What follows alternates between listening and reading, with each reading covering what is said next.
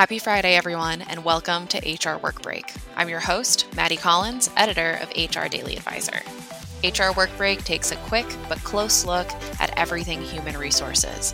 For any HR professional, it's a must listen. I hope you learned something new, take some advice to heart, or simply stay abreast today's trending topics. Now, it's time for a work break.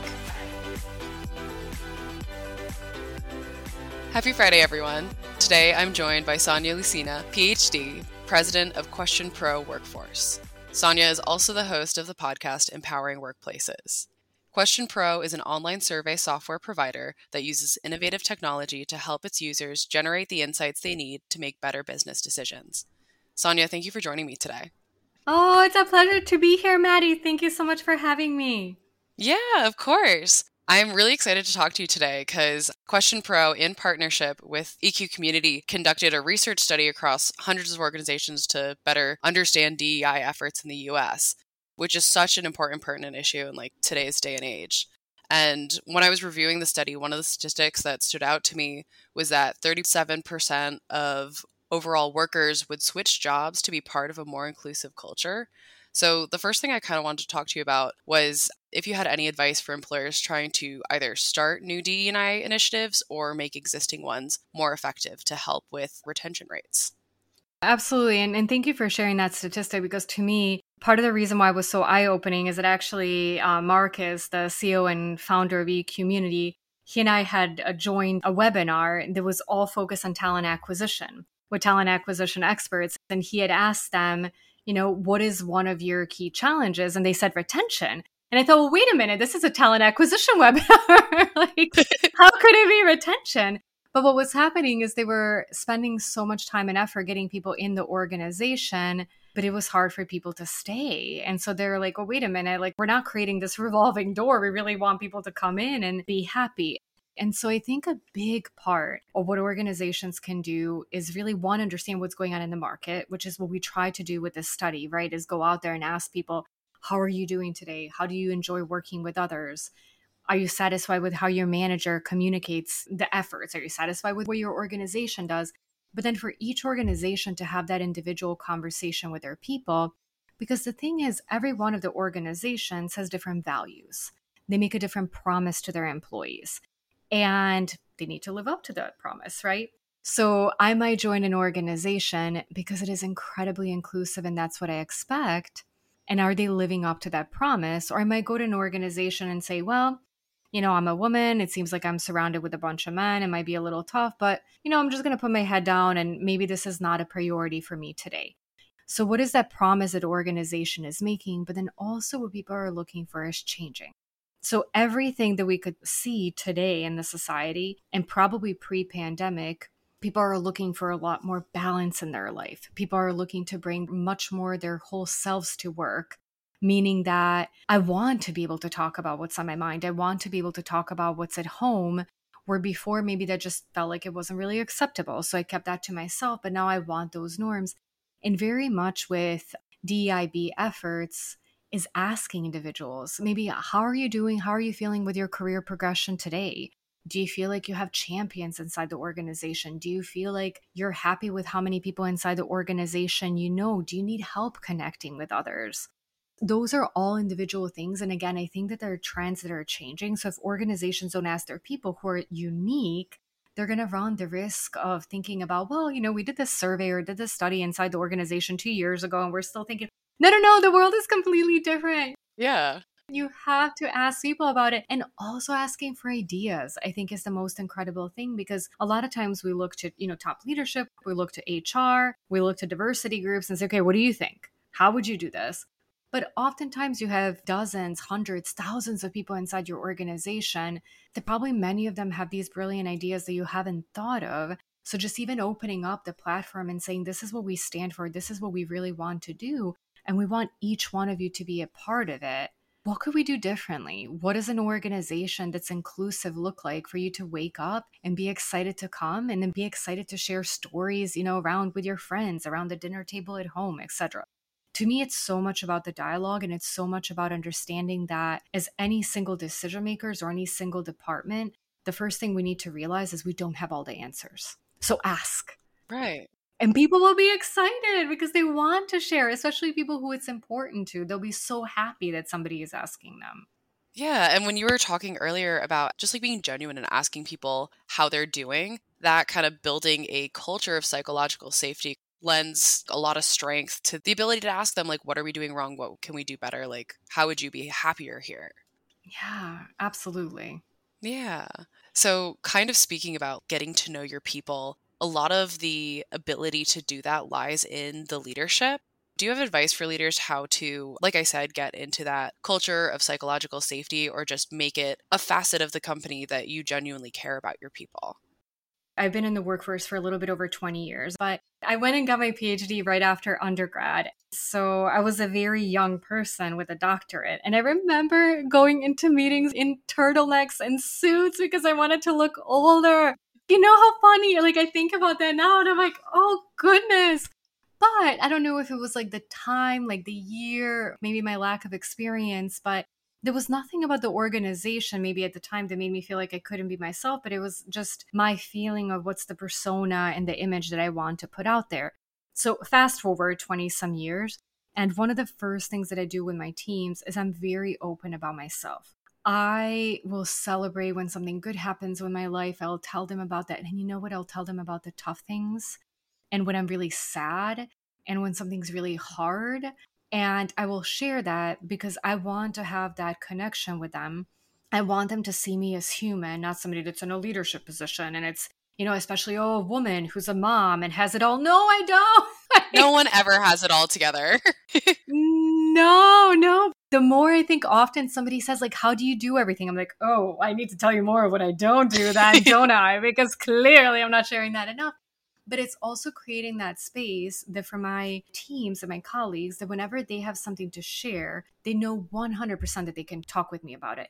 When they don't want to talk about it, they don't have to talk about it. But anytime they need that space, I want them to have heard me say it enough times about myself that they feel like Sonia would never judge me about this, but she welcomes this because she likes that human connection. So that's one, is setting an example. And the second one that I actually just learned from a new friend who's also a psychologist is she said, ask people particular questions. Like, don't start a meeting and just say, how are you? Because for so many of us, it's so routine to say, oh, I'm good. How are you? And then you go on to the next question, but say like, Maddie, you had mentioned to me that, X happened. How did that go? Yeah. Or you had mentioned to me, something about your pet, or you had a family reunion or whatever. And you know what, at that point, if you don't want to talk about it, oh, no, it's fine. Okay, you go, Sonia, I'm so glad that you asked. Actually, this happened. Or, I'm so glad you asked. Everything's good. But it provides that one particular situation that allows the person not to feel like, oh, do I want to bring this up? Do I not want to bring this up? Is this the right place? Where it already creates that space for it. And again, it leaves it to you how much or how little you want to share. But it also shows the leaders listen and they remember. And I think those things, leading by example, and then asking particular questions so the person know it's really a safe place to open up and that you care, are some things I think that hopefully would be relatively easily for people to practice and get started on building that more like authentic, bring your full self to work environment. Yeah. My boss, Josh, does a lot of that. Like, he asks specific questions. He reminds us, like, if you're stressed out, like, we can help you out with projects if you need a hand, kind of a thing. And I haven't been in the workforce all that long, but just the night and day from other bosses I've had, you're right. It does make a difference to know you have that support and that listening ear. Oh, I'm so glad that you have that because, yeah, I think there's still a huge opportunity for leaders to learn how to do that better. So I'm glad that even if you're early in your career, like what an amazing way to start. It makes a huge difference in how you show up for others too, because I think when somebody sets a really good example for you, it has that ripple effect because you see like, wow, like he makes me feel really good. I want to do that in my interactions with others, whether you're leading them or whether you're a peer, it doesn't matter. It's an example that you've enjoyed and you want to set for others too. You're totally right. My sister has a mentor in her company too that has been like a really great influence on her. Hearing how the two of them get along, I'm like, she has Avery's back. Oh, like I can rely on my superiors kind of the same way. You're really right in how that's a really nice positive cycle to get into. So kind of getting back onto the diversity, equity, and inclusion conversation, While HR can initiate a DE&I initiative and goals, how would you recommend that they ensure that that's a priority at every level of management? It isn't just a statement from the C-suite, it goes all the way down to the newest person on the team. I think that that's why it's so important to get different people involved to understand. I love the why behind things. So explaining to people in different ways, this is why this is important, right? It's not just lip service. It's not just because, somebody said that this should be important. This is how it impacts every person inside the organization. This is how it impacts your career. This is how it impacts your well-being, etc. And I think when you communicate it that way, it brings a lot more life and emotion to it. I think also creating urgency around it. This is why I love survey data, because you get this, big volume of information that resonates when you tell that story. It resonates with every single person. And for some of the decision makers who are very numbers driven, it resonates with them too. Not to say that emotion doesn't, but I also understand businesses are businesses, and you can't, just because you're emotional about different things, like you can't always put money behind it. And especially I think now when for a lot of organizations, budgets are tight, showing that, hey, this is how many people, for example, are looking to leave an organization. We highlighted that data because I've not met a single leader who really doesn't care about retaining their best people. Yeah. Let's imagine like that best person on your team. What would you do if they were gone? You're like, oh no, I don't want that.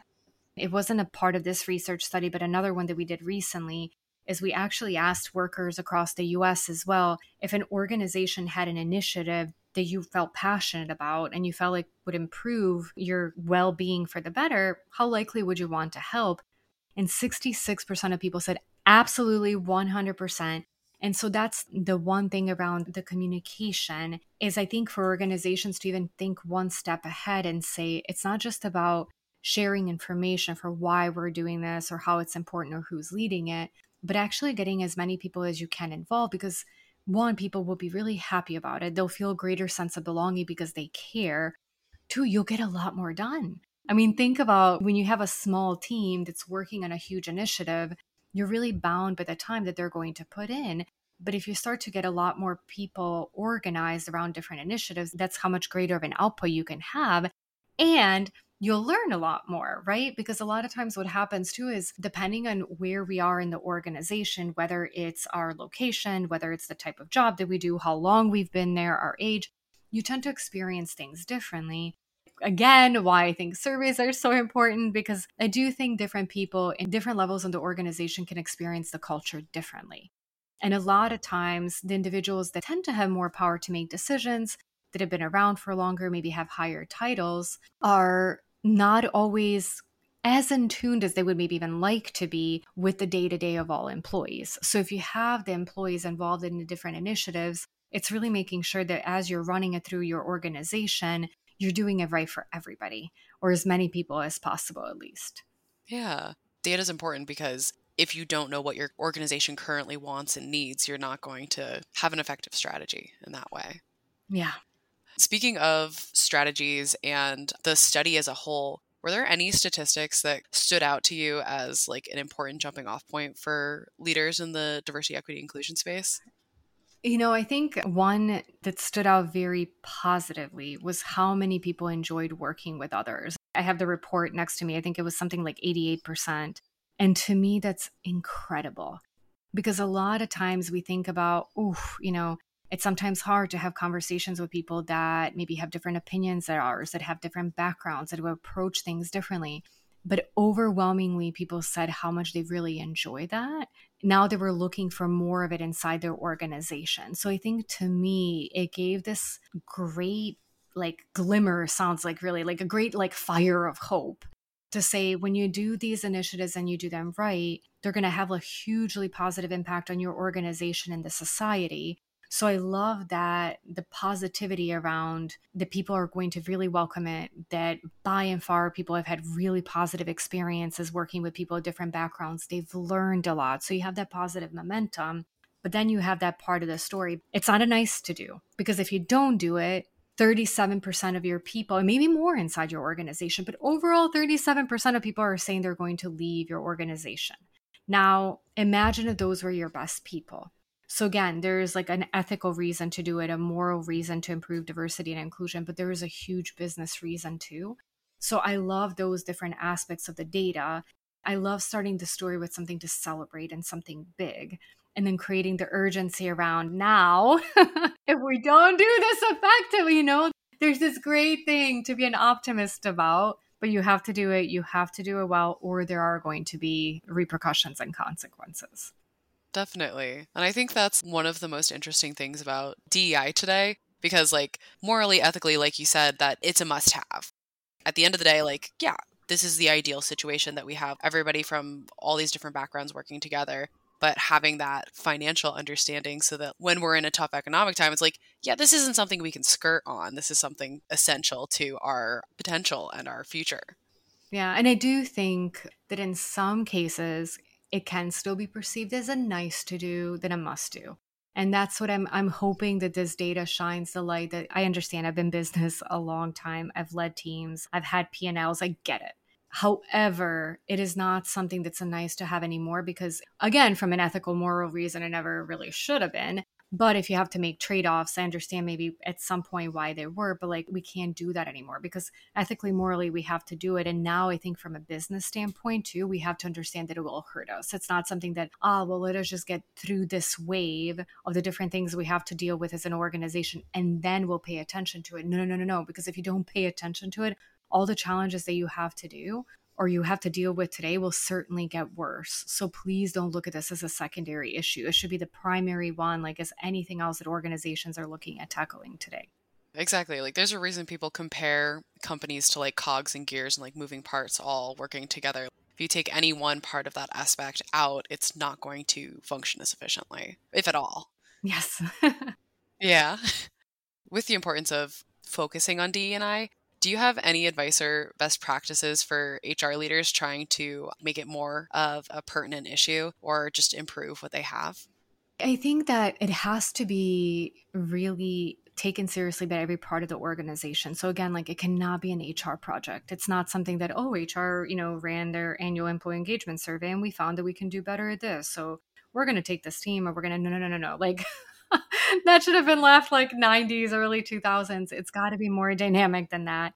And then I think in some ways too, to really, one, provide direct managers with the tools of how do you effectively talk to your employees about this.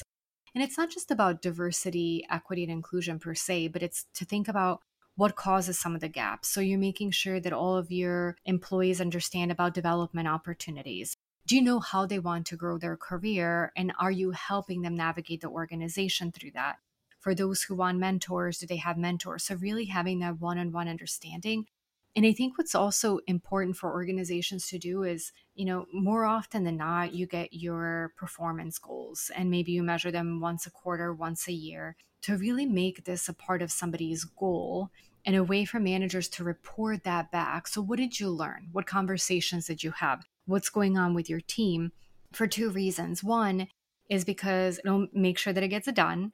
Because much like you might have your sales goal or a different kind of financial or product development goal that you have to report on, if this is something that is expected to be reported on, you're not going to think, I just had my one-on-one and you know what, Maddie, I'm sorry, like we didn't get to this. We'll talk about it next week. Maddie, how are you doing this project? We're not going to get to this again. No, no, no, no, because you have to tell somebody about it. Like you actually have to report on it. And so it becomes more of a habit. And two, I think another survey that we did recently was around asking people about exit interviews and exit surveys. And we wanted to understand, we asked, do you feel like your organization knows why you left? And like 3/4 of the people said yes. I'm like, well, wait, we're in a survey business. I know not that many organizations are doing exit interviews. Where is this information going? Because the challenge is, if you're my leader and I'm leaving and I tell you why I'm leaving, well, what do you do with that information? You're probably like, bummer, Sonia's leaving. Okay, well, let me think through it. Maybe I'll talk with the team. But it's not like you call up HR and like, hey, HR, I have a data point for you. Can you store it somewhere? Like this is, in my casual conversation with Sonia, this is why she said she's leaving. And so for organizations to really have a systematic way to understand at a whole, what can we do as larger initiatives? So it's not just about organizational initiatives only, but a lot of times when you have this, again, greater body of data, you can start to say, okay, I'm seeing that this is not just Sonia in product development issue, but that this is actually a larger organizational issue and we really need to put some effort behind this because it's going to start hurting us as a company overall. It's, again, that training for leaders and managers to have effective one-on-one conversations, holding them accountable to have it, but then having the surveys, having different ways of data collection to understand organization-wide. One, when you need to understand what's going on company-wide, and then when you need to make a case for a wider initiative, to have clear data to say this is why this is so important to do today. Yeah, that makes a lot of sense, because being able to pinpoint like, oh, we're losing people because we're not prioritizing diversity, equity, inclusion, or we're losing people because we're not offering enough learning and development opportunities. It makes it that much easier to retain the next group of people you have or the current people you have. And it's interesting because I think diversity, equity, and inclusion shows up in everything. So it's a lot of times how you look at the data, right? So you can ask about learning and development and say, how satisfied are you with this? How satisfied are you on the organization level? Do you feel like your manager is developing you? And then you look at the data and you look at the difference.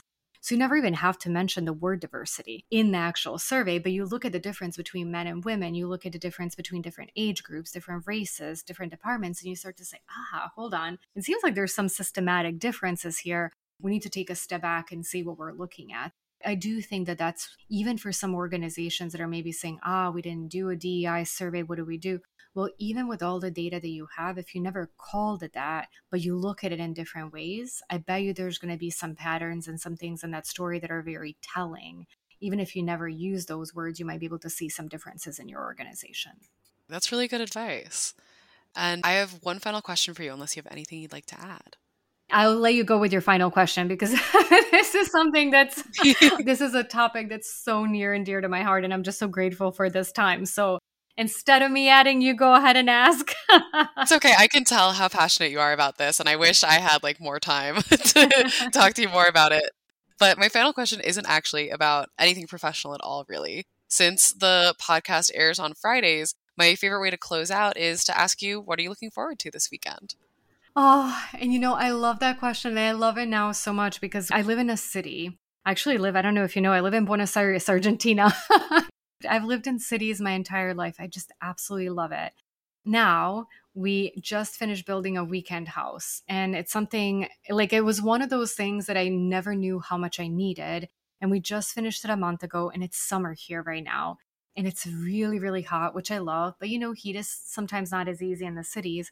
And we've been going there and my family's visiting. I'm actually originally from Serbia. So my parents are visiting from there. And we've had these beautiful weekends in the house where there's trees and birds chirping and life just slows down. Everything that probably every psychology book is talking about or has been talking about, taking that time, enjoying the moment. I've been trying to do that for years. And I feel like that house gives me the moment and the peace and the mindset to be able to do that. And it's just been beautiful. After the last 2 years of chaos, after everything that's going on in the world today and all the news and everything, to be able to sit there on the weekends, it's just life-changing. So that's what I'm looking forward to. It's just sitting in my comfy clothes, looking at the trees, hugging my kid and my husband and my parents and just, taking the quiet moment in. Oh, I'm so jealous of that. That sounds so nice. I've been doing it on a micro scale. I live near a lot of trails. I'll just go for a long walk there just to kind of get that fresh air and that bird song like you were talking about. I love it. It's good for the soul. I'm so glad you're doing it. Keep doing it. It really is. Sonia, thank you so much for joining me today. It really was a pleasure to have this conversation with you. Thank you so much for having me. Thank you. It's just such an important topic and I appreciate the time to discuss it. I appreciate the highlight and it was just really, really lovely to meet you. So thank you for this opportunity on so many levels. Yeah, it was lovely to meet you too. And thank you for making time to talk with me today. Again, I'm Maddie Collins and thank you for listening. Join us next Friday or whenever you need a work break.